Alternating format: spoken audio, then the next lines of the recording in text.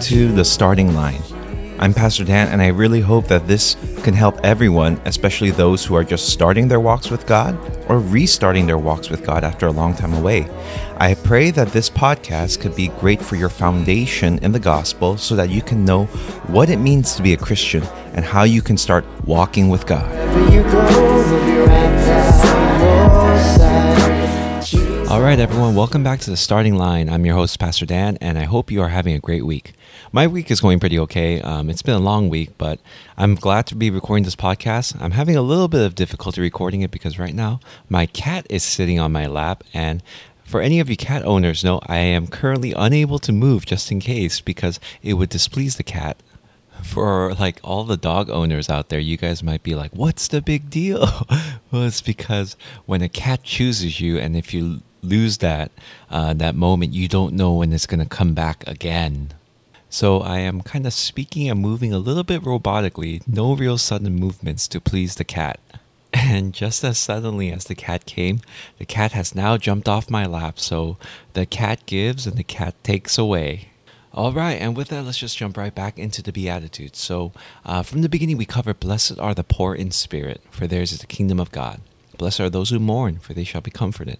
Blessed are the meek, for they shall inherit the earth. Blessed are those who hunger and thirst for righteousness, for they shall be satisfied. Blessed are the merciful, for they shall receive mercy. Blessed are the pure in heart, for they shall see God. That's what we went over last week. Remember, we said what you look at determines what you can see. So our hearts need to look at God so that we can see God. And finally, blessed are the peacemakers, for they shall be called sons of God. And that's today. Blessed are the peacemakers, for they shall be called sons of God. And the point of this entire podcast, like we keep saying, is that we can only grow as a Christian when we know what a Christian is supposed to look like. And this week is also very practical. Blessed are the peacemakers, they shall be called sons of God. So a Christian, one way we have to grow is by becoming peacemakers. I don't know what you think of when you think of a peacemaker. For me, growing up, I watched a lot of Western movies like the cowboys. I actually love cowboys. I saw Magnificent Seven multiple times in the theaters. I just love cowboy movies. And when I think of a peacemaker, there's actually a revolver called the Peacemaker, an old gun known as the Peacemaker. And I think the name is so funny. Like, it makes peace by destroying your enemies. And so that is what a Christian is not. We are, when it says, blessed are the peacemakers, we're not called to make peace by destroying all our enemies, but by loving our enemies and making peace with them, because that's what God did. And the amazing thing is that our God is a God of peace and love. When we talk about the attributes of God, we say things like, God is love, God is gracious, God is wise. But we do not say God is wrath, or God is a God of war. We don't say those things because those are like secondary attributes. It's not that God is wrath, but it's because God is just. And because God is just, God has wrath. And because God is righteous, God declares war.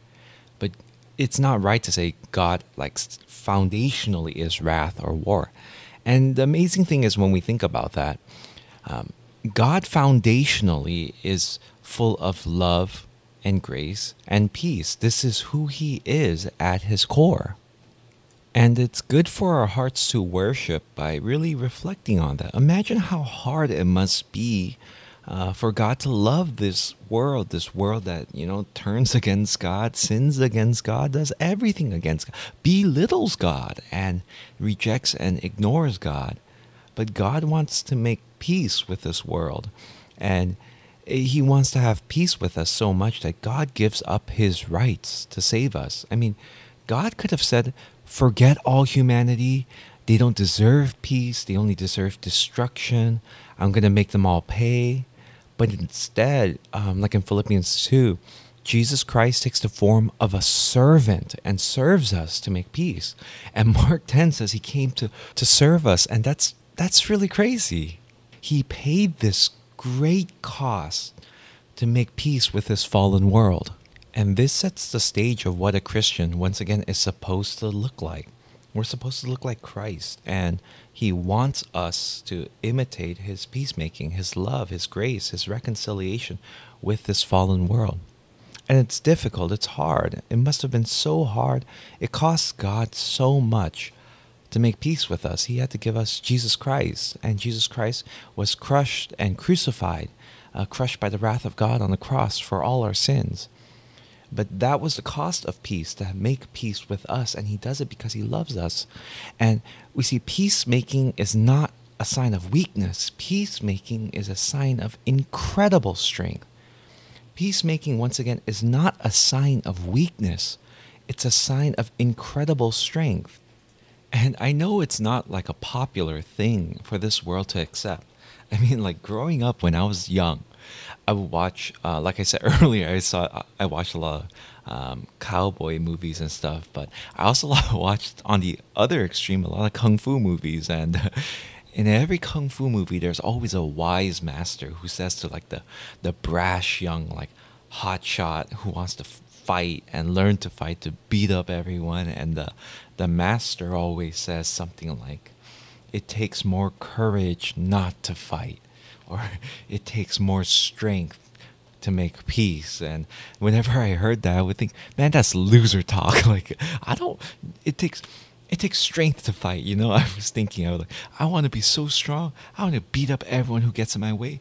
Man, those old kung fu masters, they don't know anything. Peace is not strength. Strength is strength, you know? Fighting shows strength. And that's what I used to think. And I thought, like, man, saying peacemaking is strength, that's just loser talk. There are many times in this world where peacemaking doesn't feel like strength. Like, making peace doesn't make us feel stronger. Like, I would go as far to say, like, the opposite. Like, getting angry sometimes makes us feel stronger. Like, I mean, emotionally maybe. Like, I'm sure many of you guys know the character the Hulk from all the Marvel movies, and his famous line, "You wouldn't like me when I'm angry." And I mean, what's the concept of the Hulk? The angrier he gets, the stronger he gets. And so the more and more he gets angry, the stronger he gets. And sometimes, I mean, our hearts feel like that. Like, I mean, obviously we don't grow green and we don't get like supersized, but we feel like, oh, I have the power to hurt someone. I have the power to fight back, or to, there's this destructive energy in our hearts when we get angry. But I mean, like, one of the main storylines for the Hulk is that every time he gets angry, like, he's called into the fight, like, Hulk gets angry and beats up everyone, and he looks so strong. But there's this incredible cost, because the Hulk is always ostracized because he destroys everything.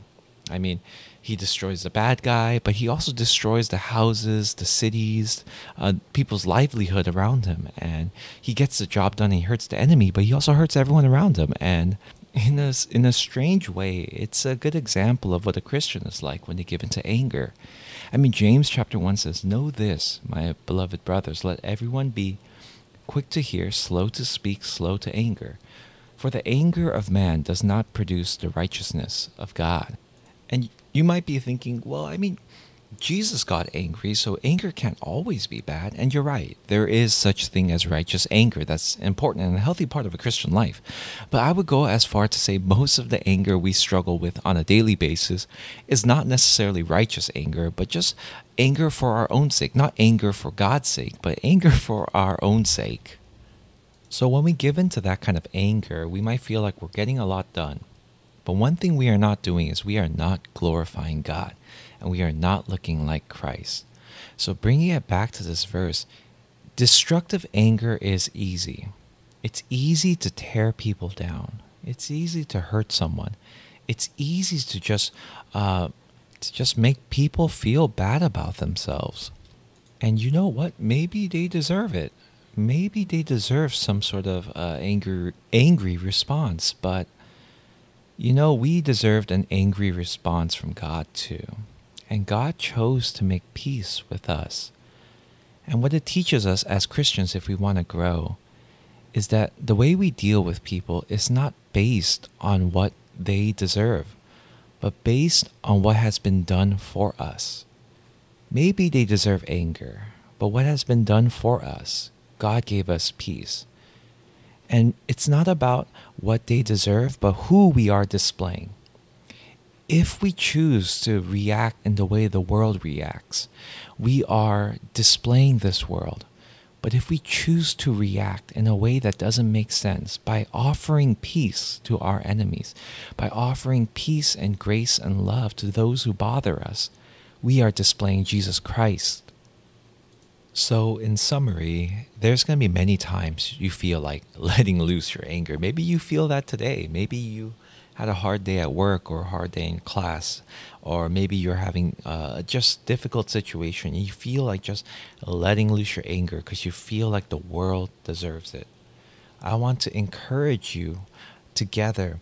Let's have a higher vision and a higher purpose for our lives. And instead of giving this world what it deserves, because if we do that, we're just displaying this world. Let's display Jesus Christ. Let's display what has been done for us. And instead of letting loose our anger on this world, let's offer peace and love and grace. Let's display heaven on earth. Let's display something that will not make sense to this world. Our anger will make sense because everyone will feel like the world deserves it. But let's give the world what it does not deserve, which is love and grace and peace, because that is what God did. And when we do that, we start looking like Jesus Christ. And this is how together we will all grow more as Christians as we look more like Jesus Christ.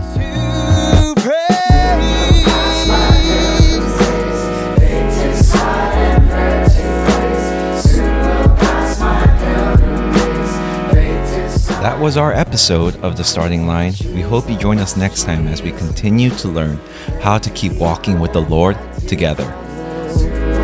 So wherever you go, we'll be right by your side.